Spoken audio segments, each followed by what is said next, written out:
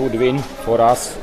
It was not easy game because we can see why they collect that points and good results.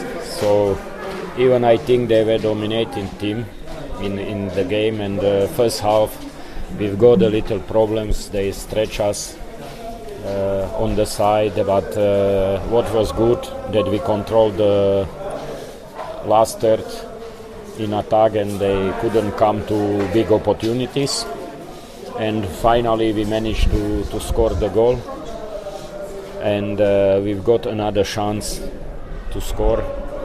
I think they didn't get that opportunities what we've got. Second half they changed formation, 4-4-2.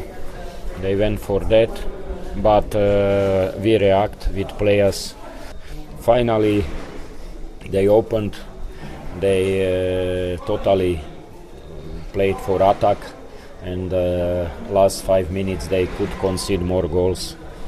So we take the win, and we must be ready for Saturday again.